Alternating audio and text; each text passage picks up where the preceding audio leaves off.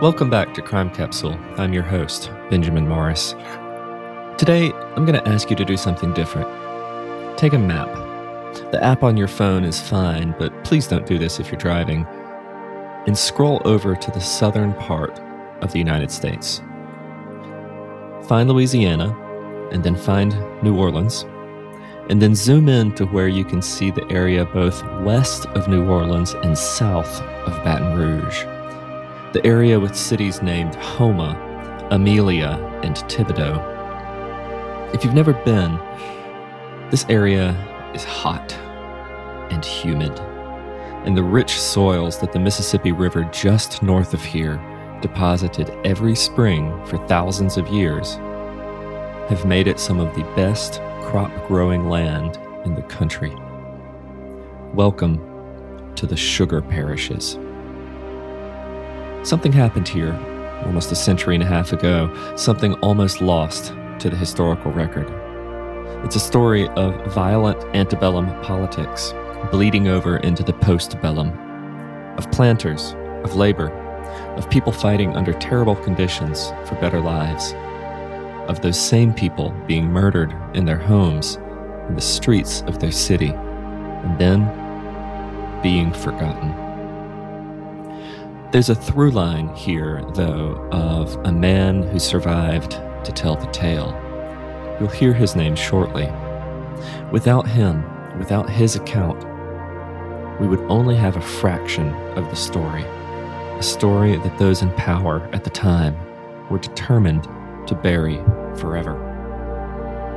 Our guest today is John Desantis, author of The Thibodaux Massacre, Racial Violence in the 1887 Sugarcane Labor Strike.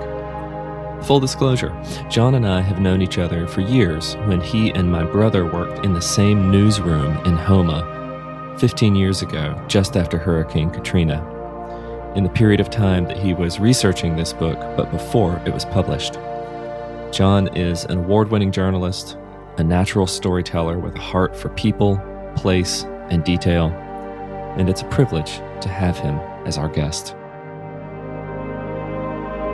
Thank you so much for joining us on Crime Capsule. It is a pleasure to have you. It's a pleasure to be here. Normally, I ask our guests about methods and sources and bibliographies at the end of our conversation, after we've kind of covered the main bit of the story and the key players and, that sort of thing. But in the case of this riot in Thibodaux, this massacre, this absolute tragedy, the methods and the sources are central. I want to bring those right to the fore. You were not supposed to tell this story. In fact, no one was supposed to tell this story. Why was that? There are two distinct views here. One having to do with the truth or the truths of the perpetrators at the time it occurred. And one of the big challenges in not only researching this, but eventually writing about it, was having to look at it and respect it from the standpoint of these people being people of their time. What it was essential, while I certainly don't ascribe to their values, the political situation, all of it had to be looked at and considered in the researching and the writing, because it was the social, economic, and political considerations that were part of this bubbling stew that led to the tragedy, that led to the crime. And it was a crime for which nobody was ever held accountable. So, in a clearer answer to your question, it wasn't supposed to be told because, on the one hand, it reflected very poorly on the ancestors of people who were very established, members of very established white families. So any narrative which spoke the truth about what occurred conflicted or would conflict greatly with the group memory of what occurred. I didn't learn until well into the research, and there were two facets of this research. One involved records and things you could look at, but the other, more importantly, had to do with the social research, the historical social research, oral histories. And it wasn't until the book was published that the current or the narrative up to that point had been that for white families in Thibodaux, this atrocity was in their mind an act of self-defense. It's and not to bring current day politics into this, but it was interesting to me that this story was being told at the start of the Trump presidency, when fear and during that whole campaign in 2016, fear was a key element.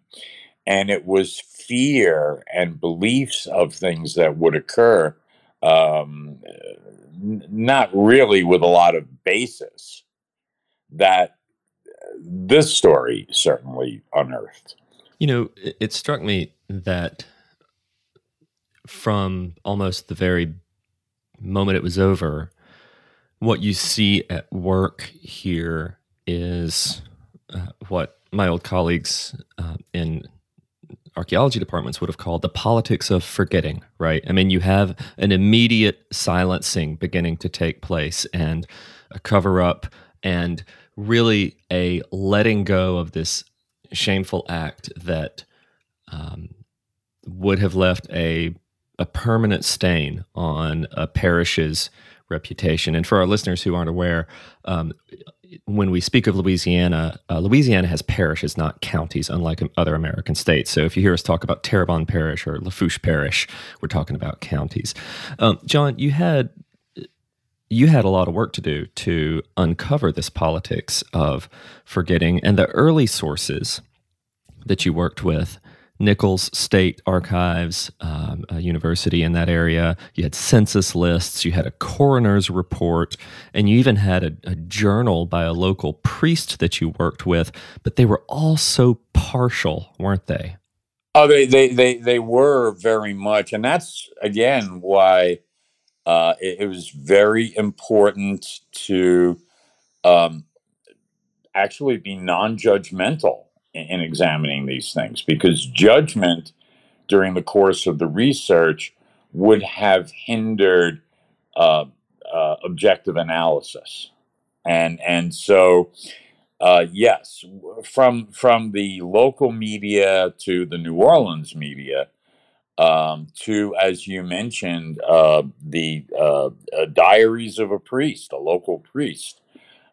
These were all shaded in the colors of, for lack of a better word, the ruling class at that time. They controlled the narrative. In fact, weeks after this occurred, and again, the more things change, the more they remain the same, I guess. One of the things that became apparent was that the authorities, people in authority, were blaming the victims. And there was a letter that appeared in the Thibodaux Sentinel, and also, I believe, was published in one of the New Orleans papers too, which a key player in these events, Judge Taylor Beatty, wrote of the tragedy of what occurred, and I'm using the word tragedy. He did not, but it was considered an unfortunate incident, and it came in Beatty's um, way of looking at it because the Negroes, as he put it, had chosen the wrong leaders. They had chosen to follow the wrong people, and certainly that we've seen so many examples over the years in our lifetimes, especially when it comes to black-white relations, for those in power to take that kind of a position. If you look, and not to be tangential on this, but um, when I was working on my first book, which dealt with a modern day lynching, as it were, um, one of the things that was a constant throughout in New York in the 1980s was that the family of a young man who had been killed by some local white thugs in Brooklyn. The problem was not the murder. The problem was the fact that the young man's family and African American people in general had followed the wrong leader. They had followed Reverend Al Sharpton, and that was a really bad thing to do.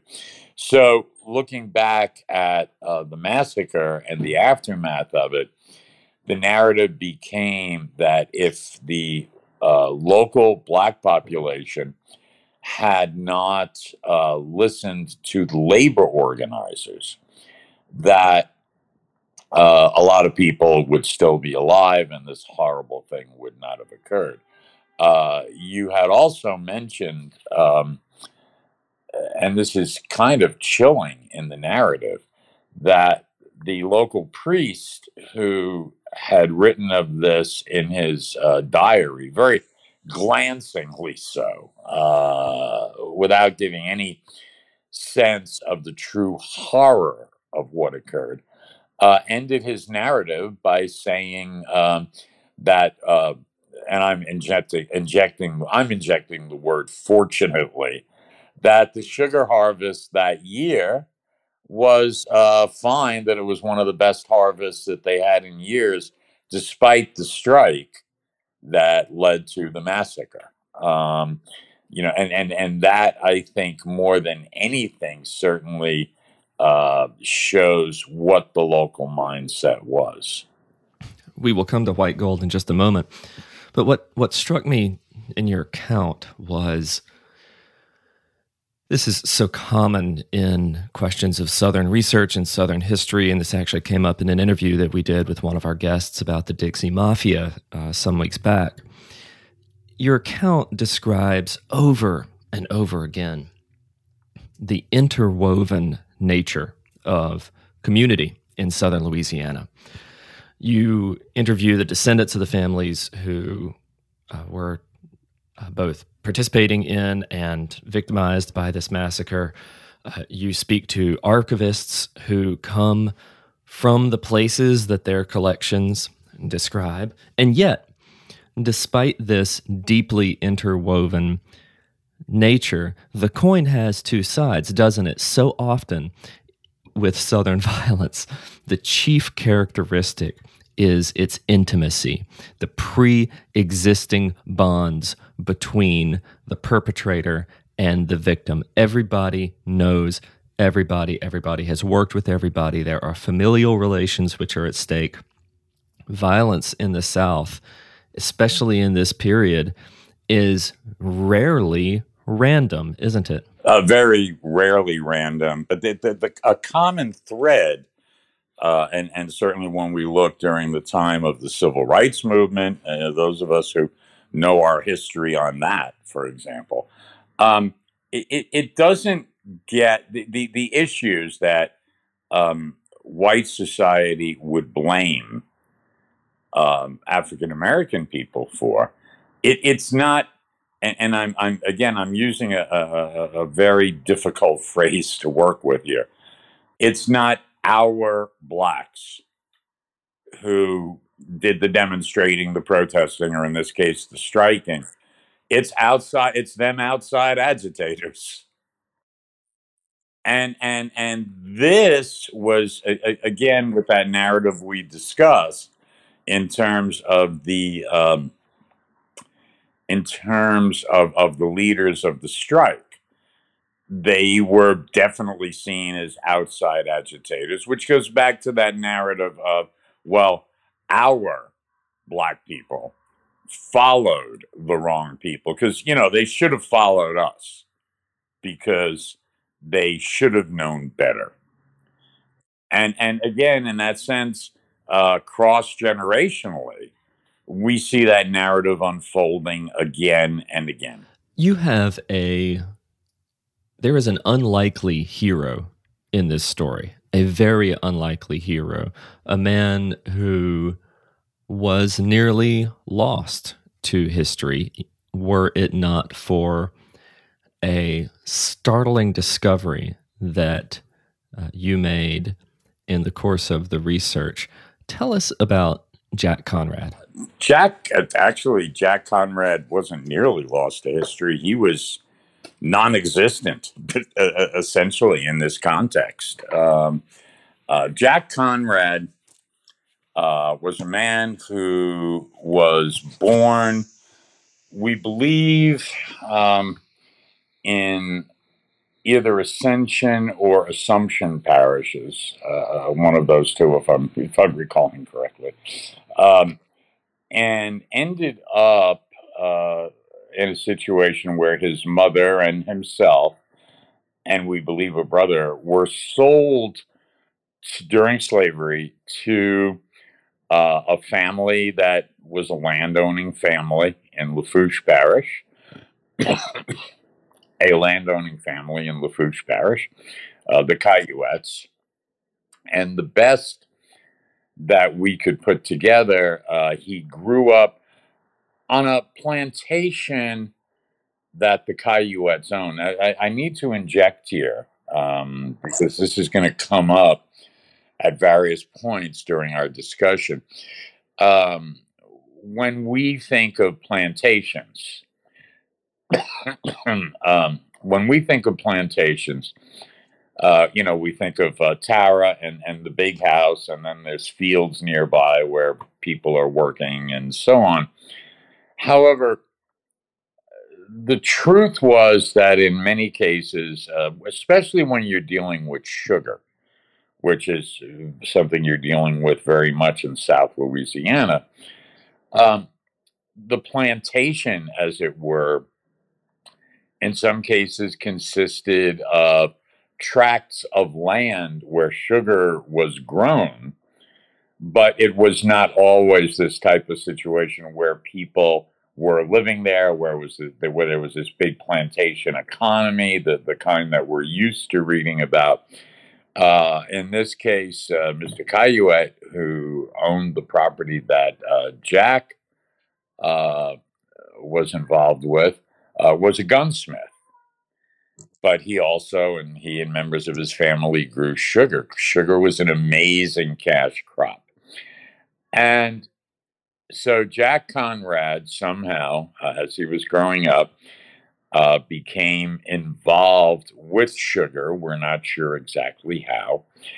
And around 1862, after Union Army forces had overrun Thibodaux after the Battle of Georgia Landing, many black families left the plantations on which they worked, all traveling down what's now Highway 1 from the Donaldsonville area, going all the way down to Thibodaux. And in many cases, some of the men and boys would end up either voluntarily or because they were impressed in, would join the Union Army, the federal forces. And Jack Conrad, who would have been at that point, well, he was a young man. He joined the United States Army, which was the occupying army there. Ended up getting mustered in New Orleans, and he became a member of what was then the 75th U.S. Colored Infantry. So he was involved in the war to that extent. We know that some of his records indicate that he had served as a carpenter, served as a baker or chef for a while, but it's important to note that during the war between the states, as well as during any conflict that we look at today, any war that we look at today, whether you were a carpenter, a tank mechanic, a horseshoer, if you were traveling with the army, you were carrying arms and you were very much at risk. And that's an important thing to remember here. So Jack Conrad traveled with the 75th all the way north in Louisiana through the Red River campaign. So he was in some places where there was a lot of action. And then when the war was over, Jack Conrad was dismissed, decommissioned in New Orleans. And what he did, still a young man, was he went back to the Caillouette family. He went back to the place where he had come from, and he began work in their sugar operation, and then subsequently at someone else's sugar operation, as ostensibly a paid laborer. We know that one of the things that occurred with him was that he had acquired some skills that allowed him to actually do repairs on boilers, which was a big deal. A boiler at a sugar refinery operation was the key piece of equipment. And so a boiler repairer would have been a key part of these operations, particularly, I might add, when the sugar industry in South Louisiana was attempting to get itself back on its feet in the aftermath of the war. I'd actually like to ask you to read us a passage from your book about the extent of the sugar operation, and in particular, for our listeners who are not actually aware of how sugarcane is harvested and turned into refined or processed sugar or molasses, as the case may be, you have a pretty good account of how that works and how dangerous it was on page 36 in your book. And we'll come back to Jack because his role as kind of the hero of reclaiming this story from history is going to come very much to the fore down as the years go by. But for now, if you would just start us off, it's an extended passage, two paragraphs on page 36 that begin in 1859, the slaves of Terrebonne and Lafourche and Assumption parishes. If you just take those next two long paragraphs for us, and I'll ask our listeners to bear with us because this detail is incredibly important. We're looking at a reference in these paragraphs to 1859, and that, of course, being just prior to the outbreak of the war. And in 1859, the slaves of Terrebonne, Lafourche, and Assumption parishes numbered 21,276 overall. The non-slave population of the three parishes comprised 19,923 whites, 315 free blacks, and 103 native people in a year when Louisiana produced more than 350,000 hogsheads. A hogshead is a standard barrel of sugar. While it did not set a record, 1859 was one of the highest years in sugar production up to that time. The work done to produce it was intense, beginning with furrows dug a yard wide and seeds planted by hand 6 inches deep. Workers hunched and dug, planted, and tended one row after another. Children, as well as adults, laid 7,000 plantings or more for one prospective area of growth, depending on the variety of cane. As the crop grew, slaves swung large, heavy cane knives against the stalks to whack away weeds. When harvest time came along, strong backs and arms wielded the knives against the tough stalks again. Once felled, they were loaded onto mule-drawn carts. As the carts wobbled to the mills, women and children working as scrappers fell in behind, snatching up segments of cane that fell off. A greater level of skill was employed at the refineries, where the stalks were crushed under huge rollers, in most cases 3 times over. The juice collected from the rollers was poured into large centrifuges that rapidly spun, plastering blocks of solid brown sugar to the walls, and the sweet juice collected at the bottom. The juice was boiled at extremely high temperatures as the crystallizing process began. More intensive work was required for breaking up the blocks of brown sugar and other tasks. Danger lurked throughout the process. A misstep with a boiler or the handling of these searing hot juices could mean a horrible death. Slaves and later paid workers lost arms in the cane crushers. Workers from more recent times, now retired from the cane fields, said in interviews that their own work was not much different from that of the slaves or wage workers in the later 19th century. Gustav Rhodes Jr., a retired Assumption Parish cane worker who began toiling in sugar when mules were still used, perhaps put it best in a 2007 interview when he said, "You worked from cant to cant. Can't see in the morning till can't see at night." That is remarkable. Thank you, John.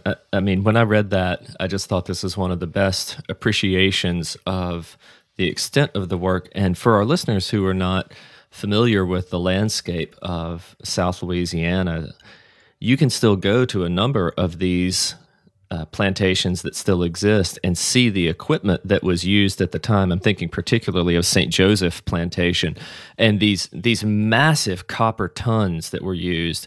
They're enormous, and you can see how anybody trying to wield one would just be at permanent sort of risk of having these horrible, as you say, boiling hot juices sort of sloshing over onto them at any point in the process, scalding them, burning them, scarring them, on their legs and arms, just at every waking moment. It was grueling work producing this stuff. And yet the profits for the planter class were so high that the physical risk and the danger were of less consequence.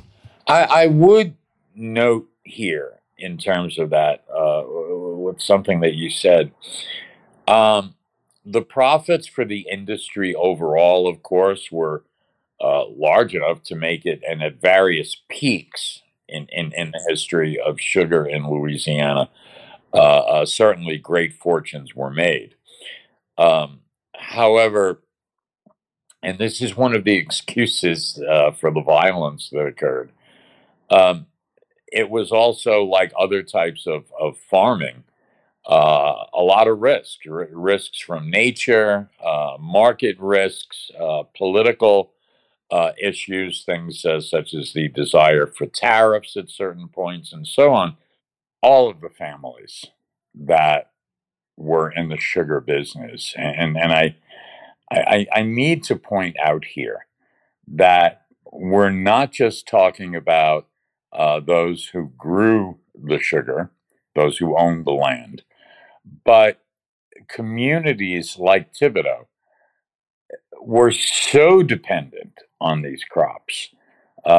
If you look at these communities today, when the oil field is the dominant economic driver, such as it's been recently, um, everyone is involved to one degree or another, from grocery stores to gas stations.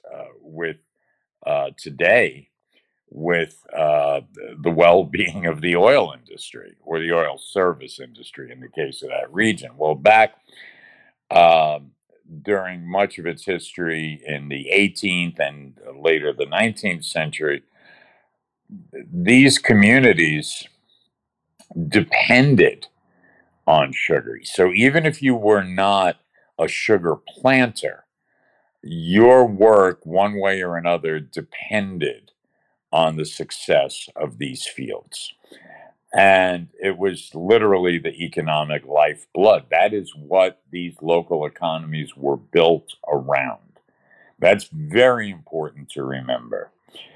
And so, with war, as happens with war, came destruction, came many issues involving land ownership, involving the ability to move the products of the crop itself. And so when the war was over, um, these people who had been kings of what amounted to industry in that area at that time were penniless. And they had to rebuild their supply routes, they had to rebuild the business. And more than ever, they needed labor to do this. As we had just discussed, the labor was incredibly intensive. And an important aspect of sugarcane is that it depended, by its very nature, on gang labor. You had to have very strong men and very strong women and very strong mules, and and a lot of them. And so, with the end of the war, and well, something else that needs to be said here is that when the war ended, there was another issue in Louisiana, and that was Reconstruction. And the sugar parishes like Terrebonne and Lafourche remained under federal control. We're talking troops in the streets for roughly 11 years after the end of the war. The Reconstruction lasted longer in Louisiana than it did anywhere else in the South. And so, although we would like to look at the war ending as being the time when prosperity could be rebuilt in these communities, from the standpoint of the community, um, you had all kinds of issues during that Reconstruction period.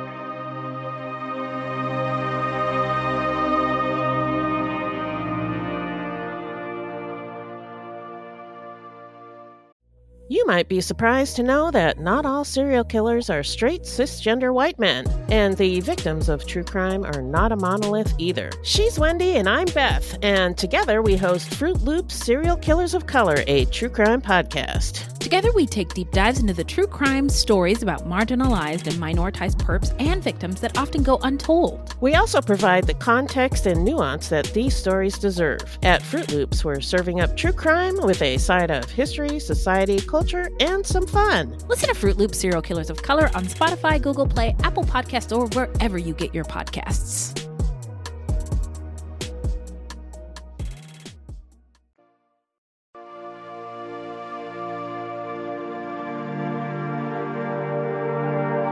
At the end of the war, emancipation really was a short-lived victory. I mean, you had these whites who had fought for the Confederacy, the planter class, many of whom had gone off on horseback to the war. They were out of power in one sense because their financial dealings had been decimated. But very quickly, they sought to reassert the old order, even under federal occupation. So you had the landowners engaging in intimidation campaigns against black laborers. You had vigilante justice emerging as a theme during this period in the late 1860s, early 1870s.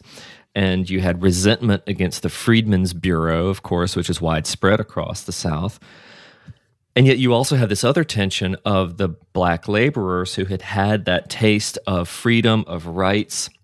They are beginning to want more. They are wanting to become heirs to the land in their own right and to keep the guarantees of the end of the war, the federal guarantees in the Constitution, enshrined. And so out of these tensions, small skirmishes, smaller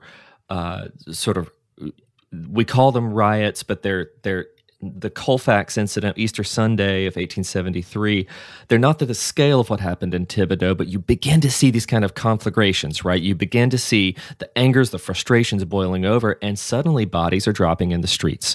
And the tension between the new South that is emerging in this time and the old South, which refuses to allow it to emerge, is manifest and visible. Very much. And of course, other parts of the South where crops like cotton were essential. You had sugar and its idiosyncrasies in that sugar belt in South Louisiana. And there were various situations where people, well, for one thing, newly propertied black people were the subject of various types of intimidation. It's important to remember that with the institution of the Freedmen's Bureau, one of the things that occurred was that white landowners, these people who had been on top, were having their land taken away. Former Confederate officers who either refused or sometimes got back home too late to take loyalty oaths had their lands confiscated. And so there was a tremendous amount of resentment in this sense. Several big tracts of land in Terrebonne and in Lafourche ended up going to groups of black families via the Freedmen's Bureau who would be doing petitions for the land, had to meet certain requirements. And so there were also, there's something else important to remember, the political at this time, which was that all during Reconstruction, there were various methods used by the federal government and by the Republicans who were taking power in Louisiana to deny the right of franchise to people who had owned property. So in one situation that we mentioned, one polling place in Lafourche Parish was moved from a very easily accessible place on the main highway to way deep in the worker quarters of one of the plantations. And so men, and of course it was only men who were voting then, either for various reasons would not go and vote. There was ballot stuffing. There were all kinds of things going on. And this was the Republicans who were trying to maintain their power during and after Reconstruction. Now, in some parts of the South, some of this activity resulted in birth to organizations like the Ku Klux Klan. In Louisiana, you have to remember the Ku Klux Klan did not admit Catholics, and you had a large number of Catholics who were landowners in South Louisiana. But there were other organizations like the Knights of the White Camellia who attempted to enforce this idea of white rule. Eventually, what occurred was that the Democrats, these were the people who had been the landed whites and their supporters, they came back into power. There were major changes in government, but all along the way, violence was used to enforce the will of that numbered majority. And so you had situations such as Colfax, where there was an attempt to quell the power of Republicans, which included newly enfranchised black voters. In Thibodaux, there was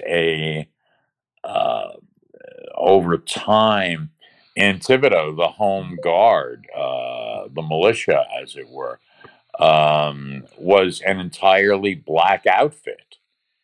And so you had these newly minted black militiamen with the blessing of the official state government who were doing armed maneuvers in the middle of the town square, which did not sit well with the white populace. No, nor did just the notion of blacks being able to carry weapons. One of the first things, Nichols was elected governor. One of the first things he did was disarm these militias, took their guns away, which was a huge victory for the planter class and the people who supported them. So, and I have to add something, which is that during Reconstruction, these black militias, and again, I'm calling them black militias because their makeup was primarily black, but they were being fully supported by the government that was in power during Reconstruction. And so when you had various atrocities that occurred, whether it was, a lynching of one black man or, further north in Louisiana, situations like Colfax, these black militias would come to the aid of black people who were being terrorized. That's during Reconstruction. So after Reconstruction, these protections no longer existed, not to mention that federal troops were withdrawing from the area. And so once again, as the Democrats seized control in Baton Rouge, you had a situation where the old guard was reestablishing itself. And with that reestablishment came a restoring of the old ways in terms of the way order was set up on the various plantations and so on. And so what you then had was this burgeoning group of people, many of them former Confederate Army officers, and they were officers largely because they were landed people, men of power, men of money, and a lot of the ones who had the most to lose should the federal government be able to prevail. And they had come back home and they wanted to build up their sugar operations again because it was all they had. They didn't have much else, but they had the land. So we're working towards the events of November 1887, which we will cover in detail next week. But one of the things which is often true of moments of great violence is that they don't come out of nowhere, right? You don't suddenly have wars erupt overnight. You don't suddenly have massacres take place in a vacuum. There are always factors which lead to outbreaks of mass violence. You write about the events in the 1870s. There are a couple of strikes. There's another at the turn of the year between 1879 and 1880, that wintertime, where the laborers who are still living on these plantations have organized, and they have begun to find one another and to make demands of their employers, such as a rise in wages from $18 a month to $20 a month, or to be able to own part of the land on which they were working and share in the profits. What we have here is a growing set of these tensions that had been in place for some years, with the planters allied with the state law enforcement apparatus and the laborers who are organizing themselves under the Knights of Labor, which is an organization you describe at great length. What is the mood here as we approach 1887? Because it doesn't look like things are simmering down. There was a grudging understanding among the planters that they were going to have to deal with a phenomenon they had never dealt with before. And this is not going to sound good any way I put it. But if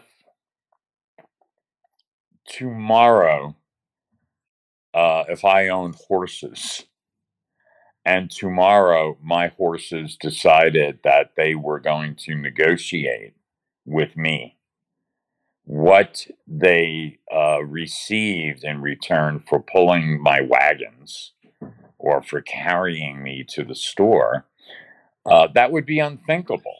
That would be something that in my mindset, I would have great difficulty accepting. And again, when we look at the importance of seeing the mindset of the people at this time, the people who had been in power, that essentially was what the workers, who had been an enslaved population, who were regarded as property, all of a sudden your property is saying to you, hey, wait a minute, I don't like this deal. I don't like the way it's working out. I don't like the idea of you giving me a few pennies and paying the rest in plantation scrip. Plantation scrip is something that becomes very important to this conversation. And so there were situations where labor, in 1874, on one of the very largest sugar plantations in South Louisiana, which was Southdown, which was the sugar plantation. By 1874, when the workers were saying, wait a minute, we want to negotiate our situation here. And the Minor family, which owned Southdown, was put in a position to have to negotiate. And there were very, very tense moments because of this. And as the planters struggled to come to terms with this new order, the workers struggled to try to be able to make ends meet, because what was becoming apparent 8 and 10 and 15 years after the war was we're supposed to be free, but we're not. And the people, and remember, you get a whole new generation in here as well. People who were born not as slaves, but as free people who had ostensibly the right to vote. they wanted to be able to change their circumstances, as anyone would. They wanted their piece of what they had been told they were entitled to.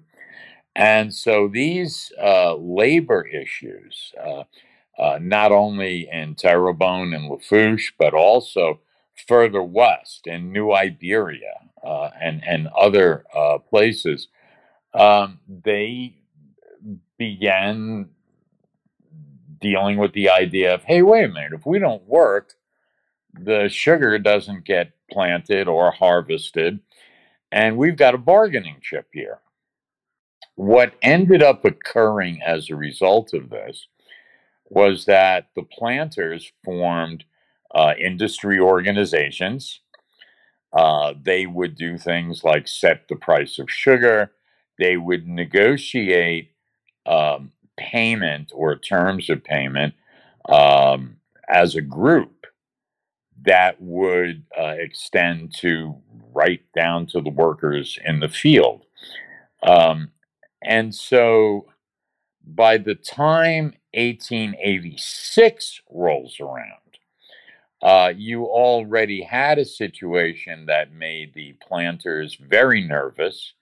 And I have to add, too, that the idea, and this is where fear enters into the picture, the idea that the laborers could conceivably, just as it had happened in some cases during slavery, get what they wanted by way of violence, even though, well, with the exception of the Nat Turner Rebellion, for example, those attempts were, it didn't come to much, but there was still a tremendous amount of fear.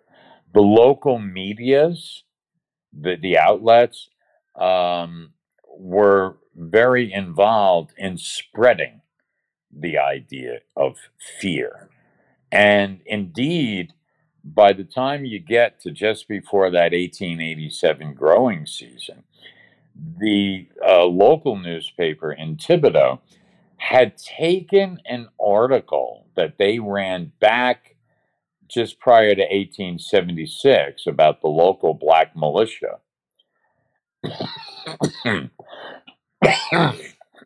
They took an article that had run in 1876 about the local black militia, and they reran the article as if it was true at that time.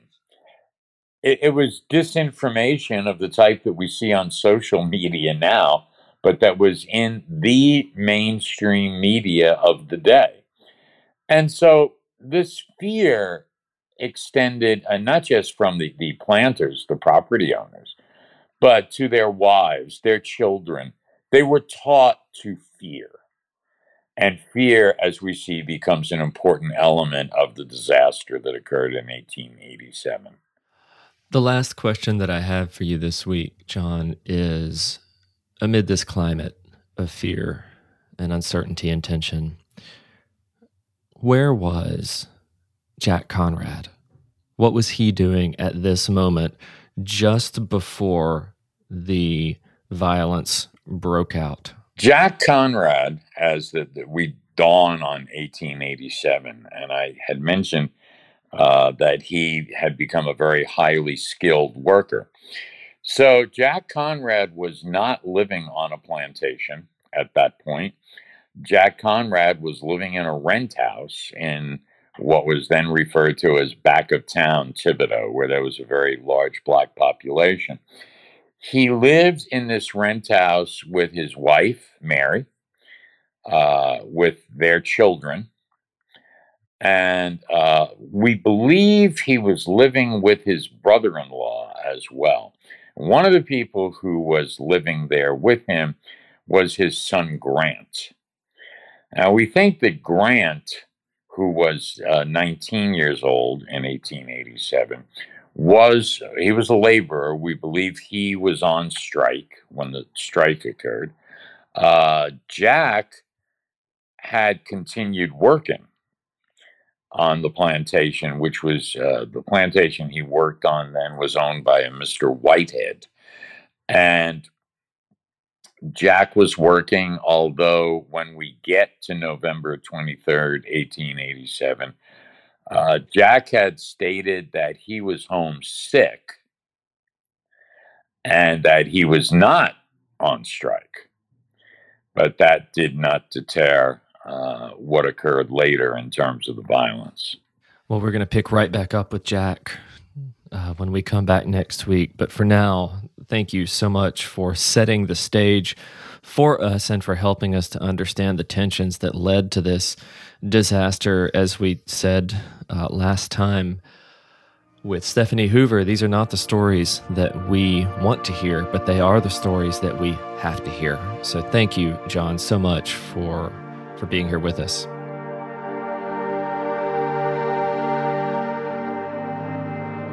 Thanks for listening. Our guest has been John Desantis, author of The Thibodaux Massacre, Racial Violence and the 1887 Sugarcane Labor Strike, available from arcadiapublishing.com. Join us next time for the second part of our interview and for what happened when the match finally lit the powder keg. Crime Capsule is a production of Evergreen Podcasts in partnership with Arcadia Publishing and the History Press, and is a member of the Killer Podcasts Network. Special thanks to our producer Bill Huffman, audio engineer Ian Douglas, production director Bridget Coyne, and our executive producers Michael D'Aloia and Gerardo Orlando. I'm your host, Benjamin Morris. To find out more about Crime Capsule and our dozens of other shows, visit us at evergreenpodcasts.com.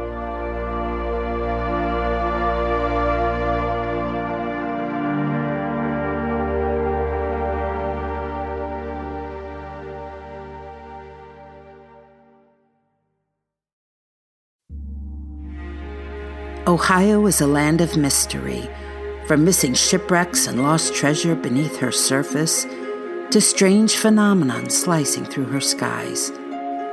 From myths that have evolved around historic events and people to the unsolved murders and disappearances that keep her communities wondering what happened. Find Ohio Mysteries on your favorite podcast app, and let's explore the inexplicable. OhioMysteries.com.